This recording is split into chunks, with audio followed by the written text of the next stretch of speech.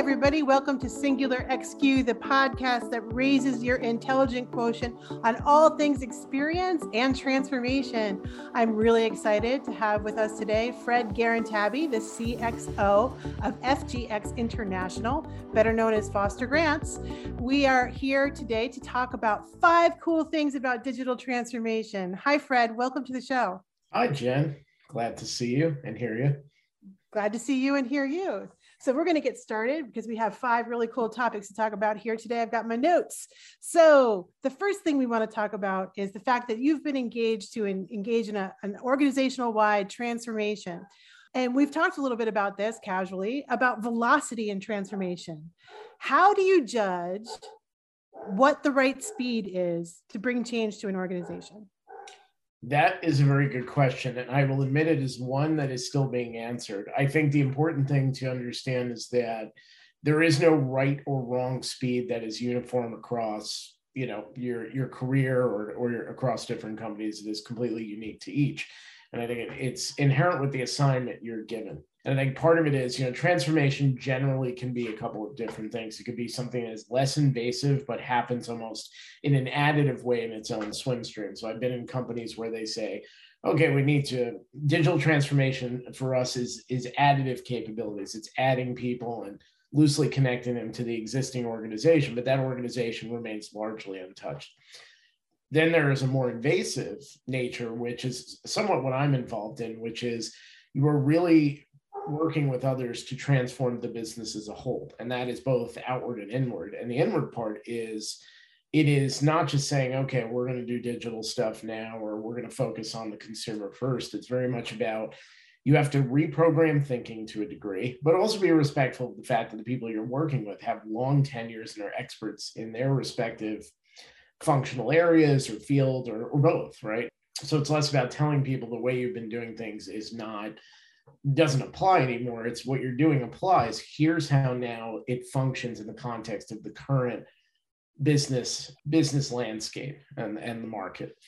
So I think that the time comes down to a few things, and it's always this balance between, as an individual or somebody who's leading a team, because very often transformation is an end state of your job, but you have other things. Like for me, for example, I run our digital and e-commerce businesses, and there's very much a day-to-day operational tactical aspect of that, which is happening now. As where transformation tends to be more aspirational. It's like, okay, in a year or 2 years, this is where we want to be, and these are the strategies that we're following. But you're really always doing these two things together. So I think there is, what is the right amount of speed necessary, not only to make sure that you are getting people rallied behind you without steamrolling them, which is not the way to do it, but also getting your job done. And it is a balance. It's a bit of a tightrope act. So I find that, part of it is, how do you, if you have to get something done because it is your mandate, it's required for the business to be successful, there's a revenue or growth component tied to it. What you have to do is set the speed that is right for you and the team to get that job done, but make sure that you're always staying tethered and using every milestone as a teaching moment for other people in the organization. And teaching moments saying that, okay, we're on this work stream. Here's how we're going to bring you in. You're a stakeholder. You're somebody who's a contributor. Use that opportunity to teach. Worst thing you can do is say, okay, well, we got to move fast on this. So I'll call you when I need something. And that'd be the end of our conversation. So you do have to be able to actually run multiple sort of mental work streams at once. One is getting the job done and whatever the tactical or just even the strategic deliverables are at the end. The other one is understanding that at each one of these milestones, you have to help enroll people that are outside of that group to say, okay, this is why we're doing this, is what we're doing. Here's how your function, here's the things that you do play an integral role in this, or these are things you may already be doing, but with this extra layer, there's a slightly different approach we have to take. So I do think it is really less about there's one speed. I think it's more about there are multiple objectives at any given time, and they will work at slightly different speeds. So it really becomes about the cadence of how do you inform, how do you teach, how do you do, and how do you balance those 3 things, right? And so That's so interesting. Yeah, because I'm finding very much so with our clients, even though we might be engaged for a very specific digital delivery purpose, or even for a larger strategic transformational purpose, we're finding that it's about humans and having to teach and having to coach, really, because this is the first time in history where we're seeing multiple revolutions, industrial revolutions in one lifetime.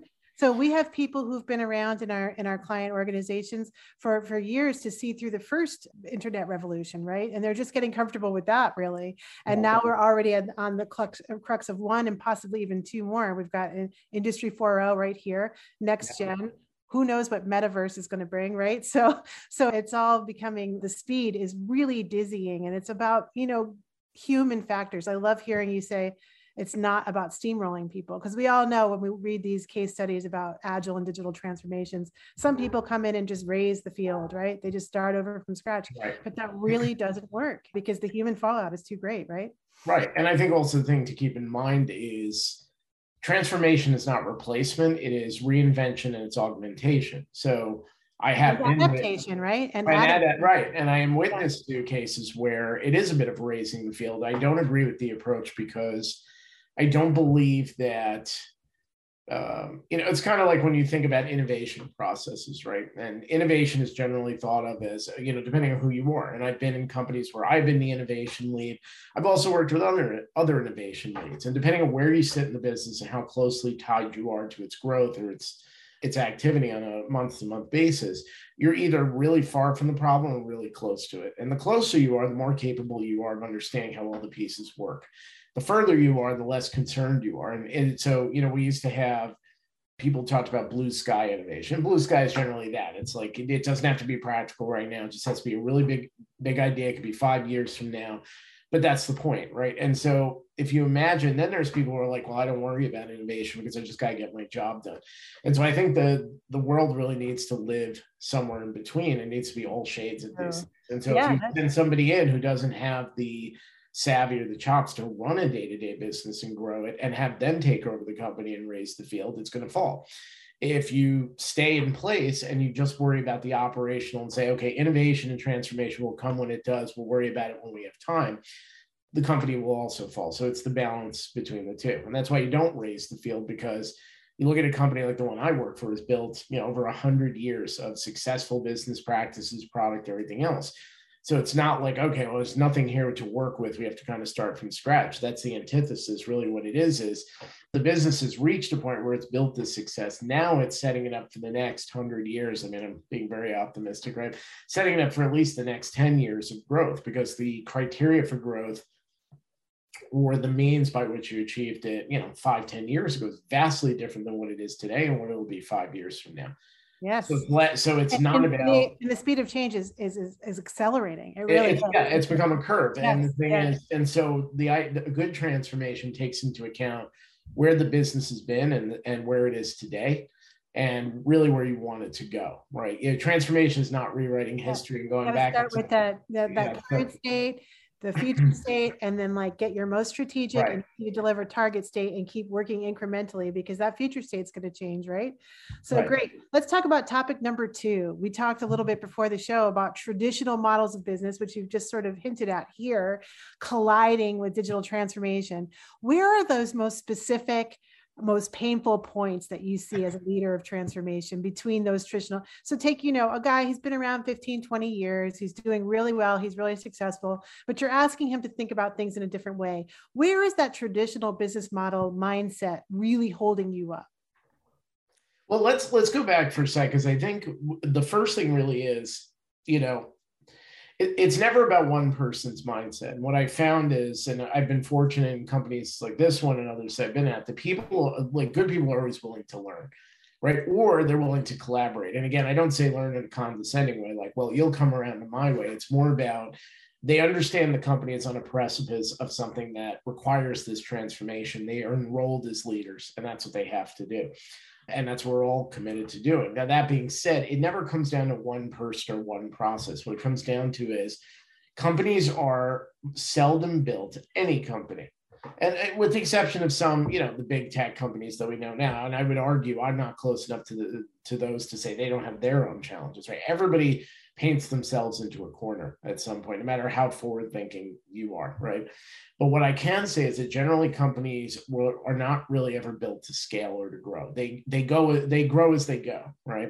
Yeah. And what happens is when you get to a point where the demand for speed, the demand for efficiency, the ability to move fast, the ability to be opportunistic while balancing that with a strategic mindset comes down to, how well is your foundation set in the company? And it's all sorts of things. It's processes. It's, like your legal and financial processes. It's logistics. It's, do you have the right skill sets doing the right job? Do you have the platforms? Do you have the capabilities, right?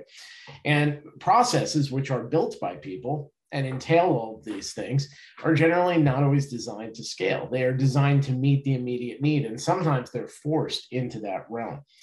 So I think inherently the challenge never comes from an individual. I mean, I've not really seen too many cases where people fold their arms and they're like, no, it's not that. It's more people understand their sphere of business, and the companies as a whole are generally built around a collective mindset. And if that collective mindset has been following a certain set of practices, or the rules of the game were different, it's unreasonable to expect that if you come in and you're like, okay, we have to be consumer centric, digitally focused, we have to fine tune processes. We have to think about things in an integrated way. It's not even so much about being digital. It's about being an integrated business, like end to end. It's all the way from like the traditional side of the business where you're really running a great commercial business. You have a major presence in the mass market.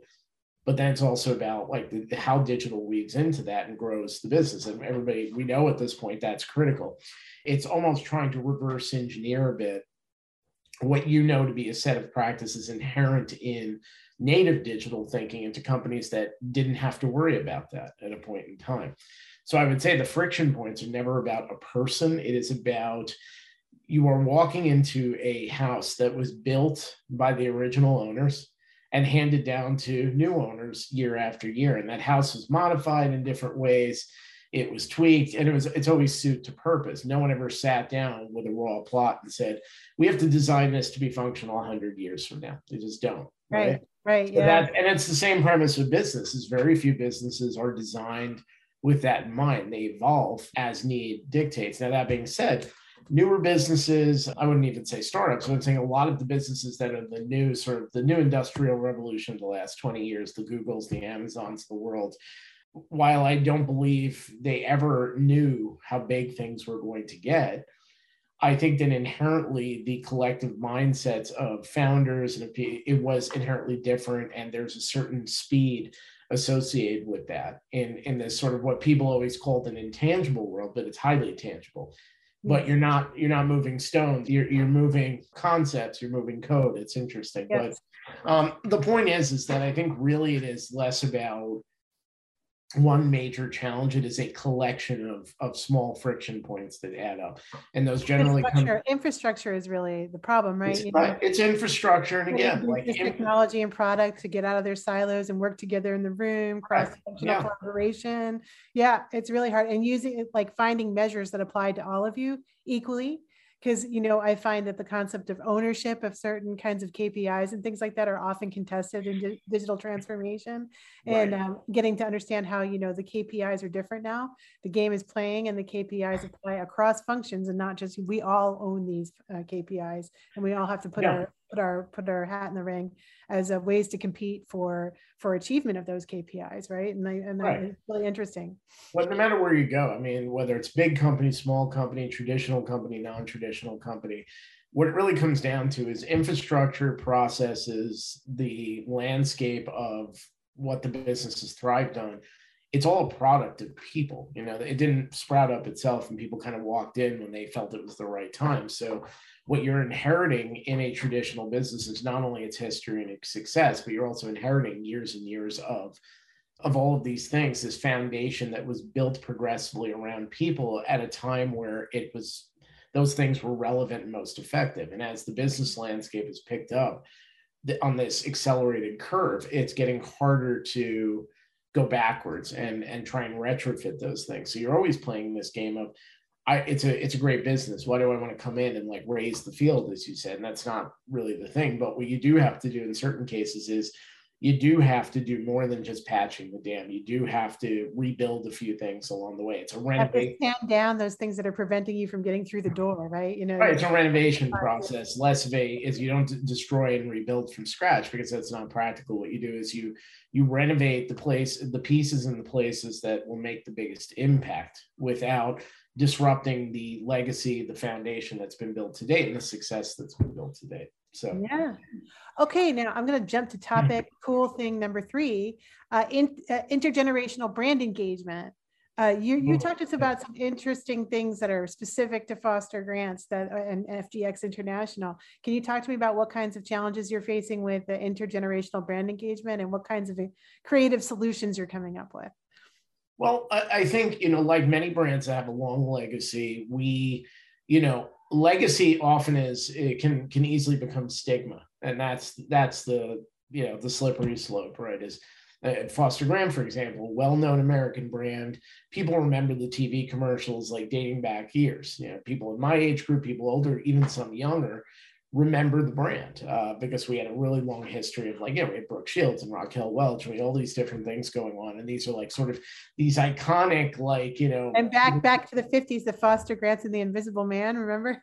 Yeah, exactly. Yes, so a lot of people remember these things, and also just by sheer virtue of this market presence we built, people see the brand all over the place. To the credit of our teams, you walk into a Walgreens or to a Target, a Walmart, whatever, you're going to see the product there. And so it's this branding, this impression that's very difficult to do for a lot of brands. We have the benefit of that. However, what it comes down to, though, is that, at a point, there's always this struggle between legacy and brand perception and stigma. And stigma tends to be the darker side of that equation, which is it's the stuff about the brand that you don't want people to sit on too much, because that can almost isolate you in a certain way that you don't want to, or silo you in a way you don't want to be siloed. And a great brand I think about that, I believe, really, they always stand out to me as a brand who did just a bang up job of bringing themselves back into the market, was Polaroid.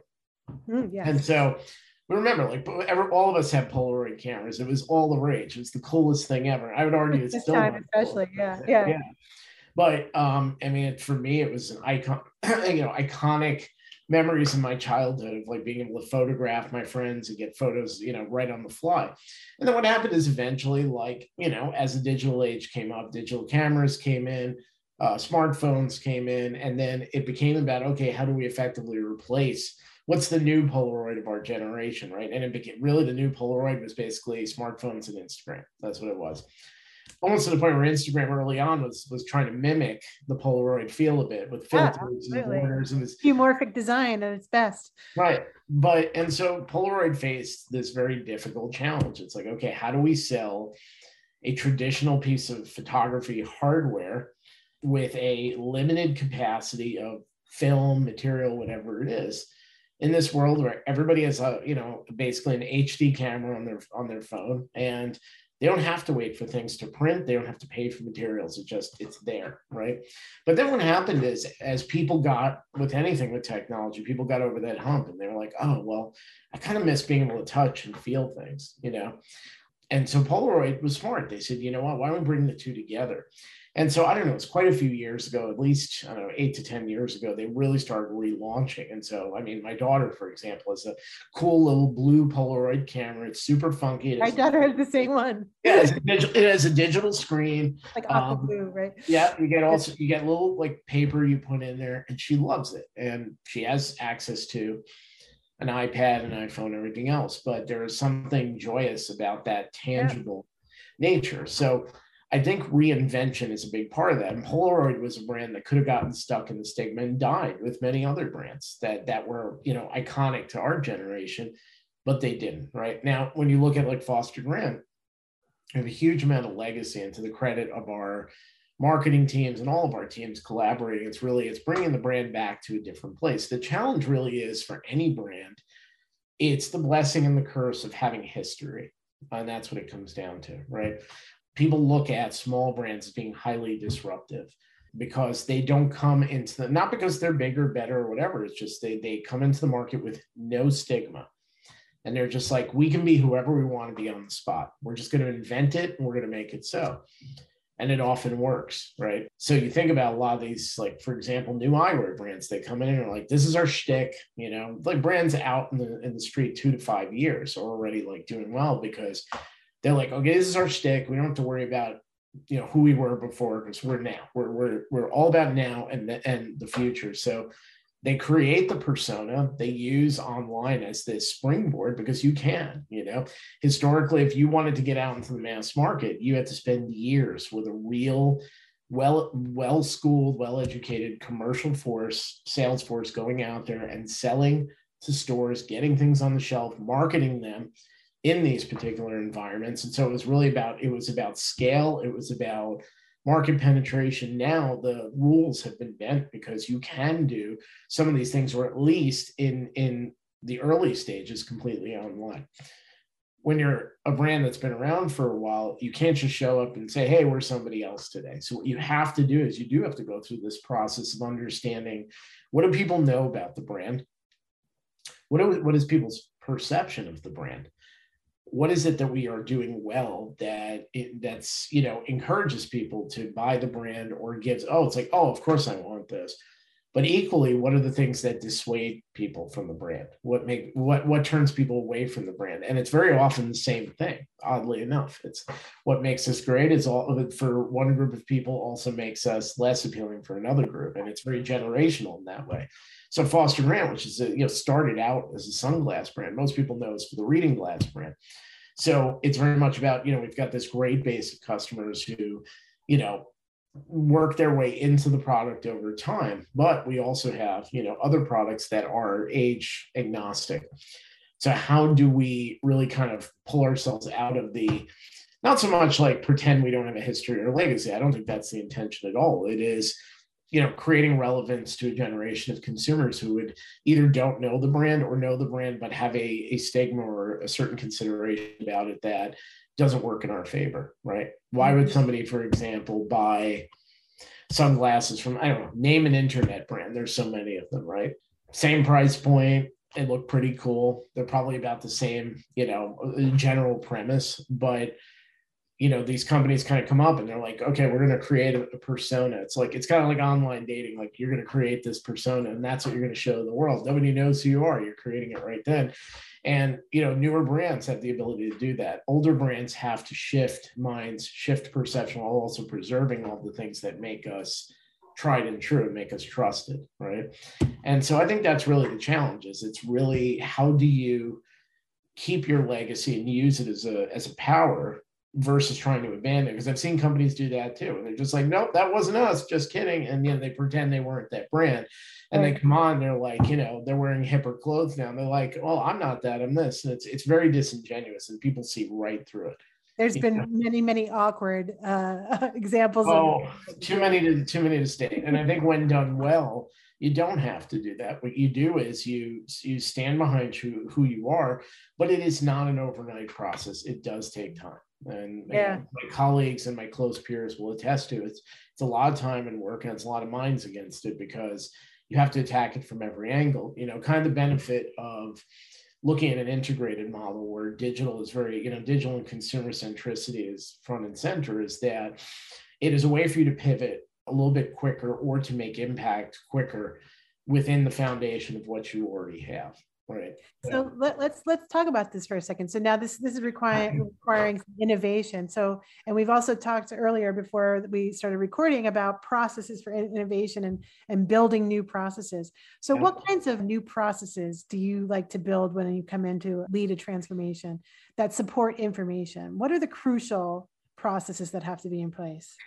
I think we probably spoke about this a bit before we met about the concept of being agile, the concept of agile itself. Mm-hmm. Now, agile in itself is a set of principles. It's not, there are hardcore applications of agile, and you very often, I'll be honest, I've been in that game for quite a few years, and I've worked across quite a few companies where we've implemented in different flavors, but it's never textbook. And the reason is that unless you build a company and a team that exactly mirrors, for example, like the ideal Scrum team or the textbook Scrum team, it's very difficult to do. Does that mean you don't do it? No, what it means is that you take the best parts of it and you work them into your That's company. what people don't understand, that Scrum is a tool, but the Agile itself, it's a it's framework, the ability, right? yeah, it's the ability to form a process that works for you, that puts certain principles as guiding principles, right? You know, Yeah, it's and the I think philosophy, and then there's methodologies. exactly. Yeah, And there are frameworks, like Scrum is a framework, right? It is yeah. an implementation of Agile that has a very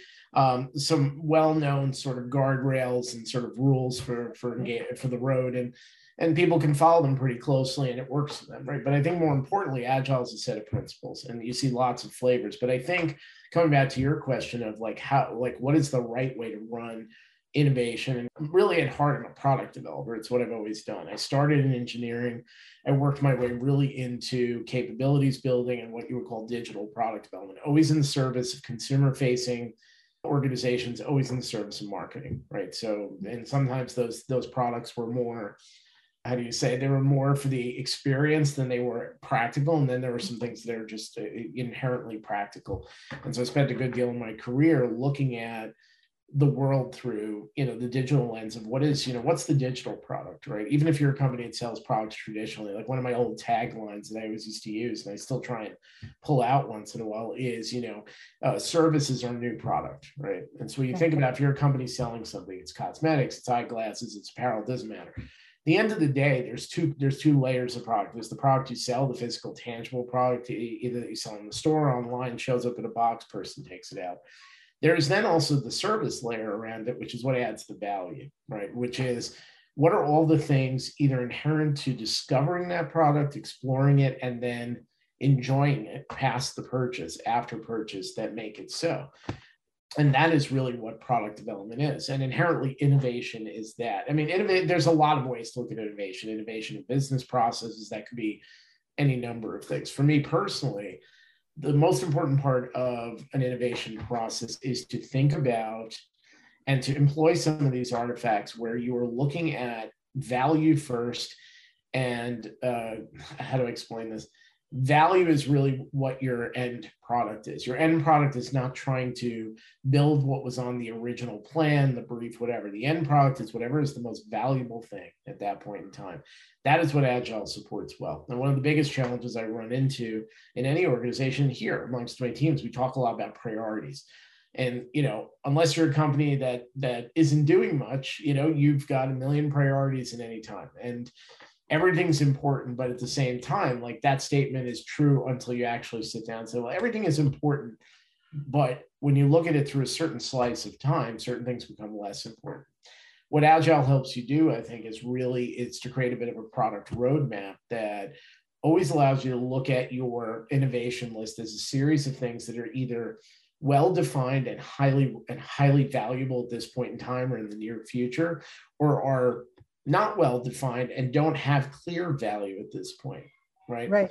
And so I think that's really that's one of the biggest things. And it's not even so much a hardcore process as it is a way of thinking. Is at any given point in time, your goal should be to drive the most value out of what that is. So when you think of innovation, like, I've played that game on lots of ends of the spectrum, and I've been both on the bleeding edge and the more modest side. And I think that when you look at it from the bleeding edge perspective, is you have to take certain gambles on things you just don't know how they're going to go. You're working ahead of the adoption curve, right?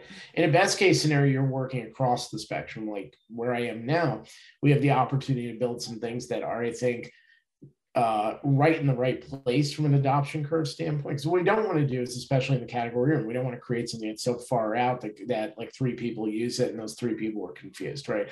We want to create something because then what you're not being consumer centric. You're being sort of self-serving about it. You want to do things that you think is cool and you hope somebody likes it.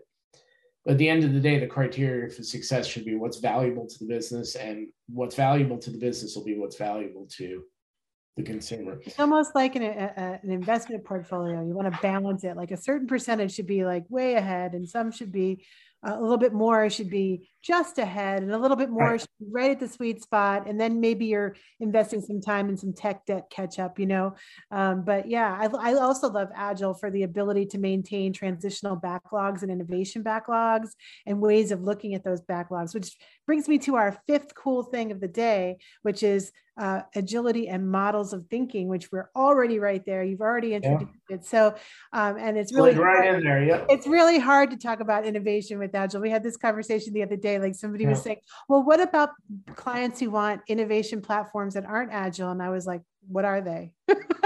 I don't know. It's the only platform we have. I have every confidence that something new will come out that will replace Agile. And the reason, this I think will come out more in our conversation now, but the reason you hear that is because it's, how do you say, everybody wants to drive the race car, but nobody wants to crash, right? And that's what it comes down to, is that to be innovative, you have to assume a certain amount of risk. You have to look at a certain amount of uncertainty, but you also have to be designed. And that doesn't always indicate that innovation is dangerous and may or may not work out. It indicates that you have to be, innovation inherently is being a step ahead, right? It's pushing the boundaries of your category, your business, whatever it is. And inherently, when people ask for things like that, like what's a non-agile way of doing things, it is based on a couple of biases. One is that people want to mitigate as much risk as possible in being innovative, but say that they're being innovative. The other part of it is that a lot of people have the stigma around agile that's basically like, as opposed to traditional, it's like, well, you have no idea what's going to happen. We can't work like that. Like, we have to work against concrete variables in a concrete outcome, because it's about, that's how we're going to calculate ROI, and that's how we're going to do this. And, I think that's why inherently you hear that people want to grow, but they don't want the pain with it. And I don't think it is pain. I think it's just accepting. It's a shift in mindset that in itself is inherently painful for people. Personally, especially everything else, but particularly when money's on the line, right? Like, right, yeah.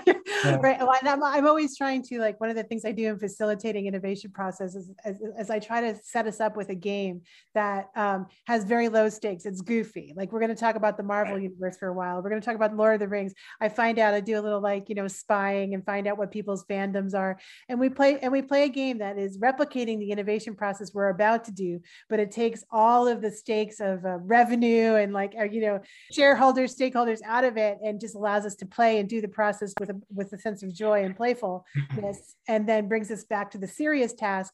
And we've gotten lubricated and loosened up, and realize that you do have to think about it a little bit separate from those things, even though we've been conditioned to be driven by this ROI mindset, which we talked about earlier, as opposed to investment, right? It's not about the ROI. It's where do you put your next investment? And then the ROI takes care of itself.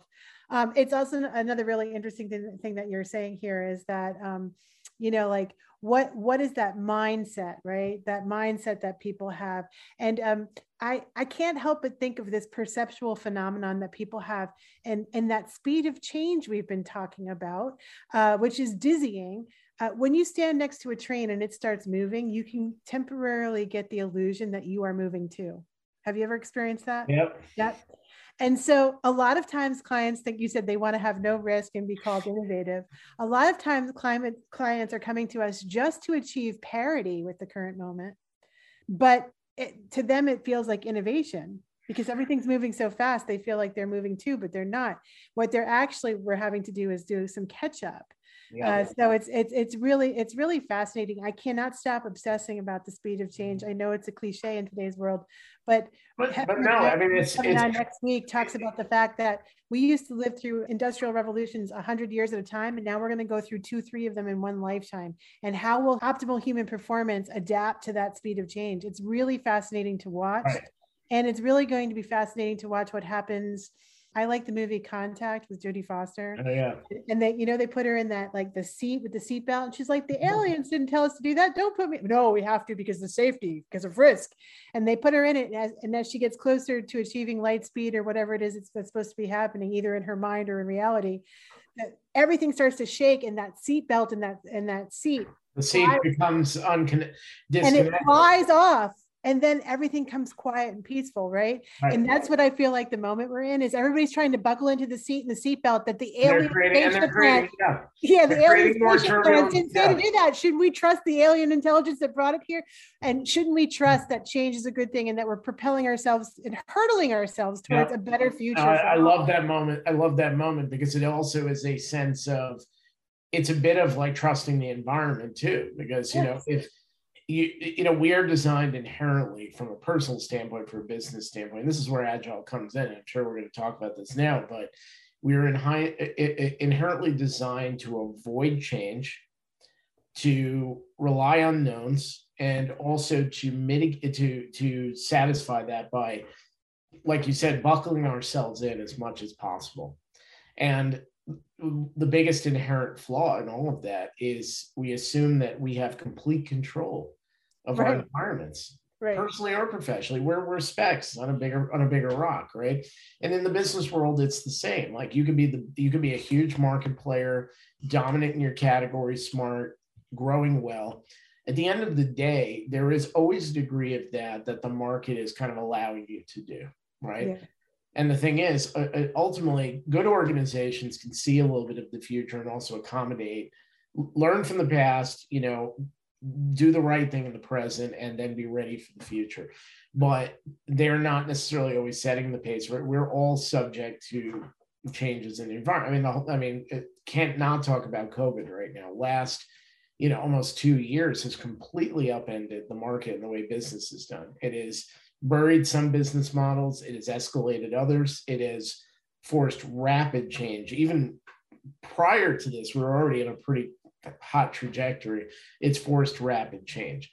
And, I saw there's one of these things going, I think it's Instagram pretty much is like, okay, post the last picture before the pandemic started when you didn't know what was coming, right? Oh, wow, I haven't seen that one. Yeah, it's one of these things where there's like a prompt for it, so your friend posts it, and that you can jump on, do the same thing, goes. But the point is that anybody who said, okay, we got the next year figured out, we got that stuff bulletproof, it was wrong, right? Okay. And not because they did something wrong, because you can't see the future and you don't control the environment. So what is better? Do you fight against it by buckling in and going like this and being like, I'm not going to be thrown off course? Or do you take the seatbelt off and you're like, if the ship turns this way, I'm going to navigate with it. If it turns that way, no matter which way it turns, steer into the skid. I have to adapt. Yeah. I have to adapt. And that's my job is to stand up straight and not hit the side. And that's kind of what it is, right? So yeah. No, that's really interesting. It's the COVID idea too. What really fascinated me about COVID is that it accelerated changes that were already at play that people were deeply invested in resisting, like the work from home model and the remote. And why in the world are we in this Taylorist 9-to-5 industrial thing? Like we're all still working in factories, and people have been like, even now, people are navigating the return to work policy. And I'm just sort of laughing, some people will want to come into offices, but the idea that we're ever going to go back to that 9-to-5 clock in, clock out in a physical space is just unrealistic. We're in the phygital future where we're going to be doing hybrids of both physical and virtual space, and it's not going away. But I've been wondering about this. 1998, that's when I got my first consulting business off the ground, and my first client was Bayer Pharmaceutical, and they gave me a laptop and a cell phone in 1998, right? And I was working in New York City, going to NYU, doing theater, as you know from my background, and I was consulting, and people were just astonished. My landlord was like, I never see you go to work. I just see you go out at night.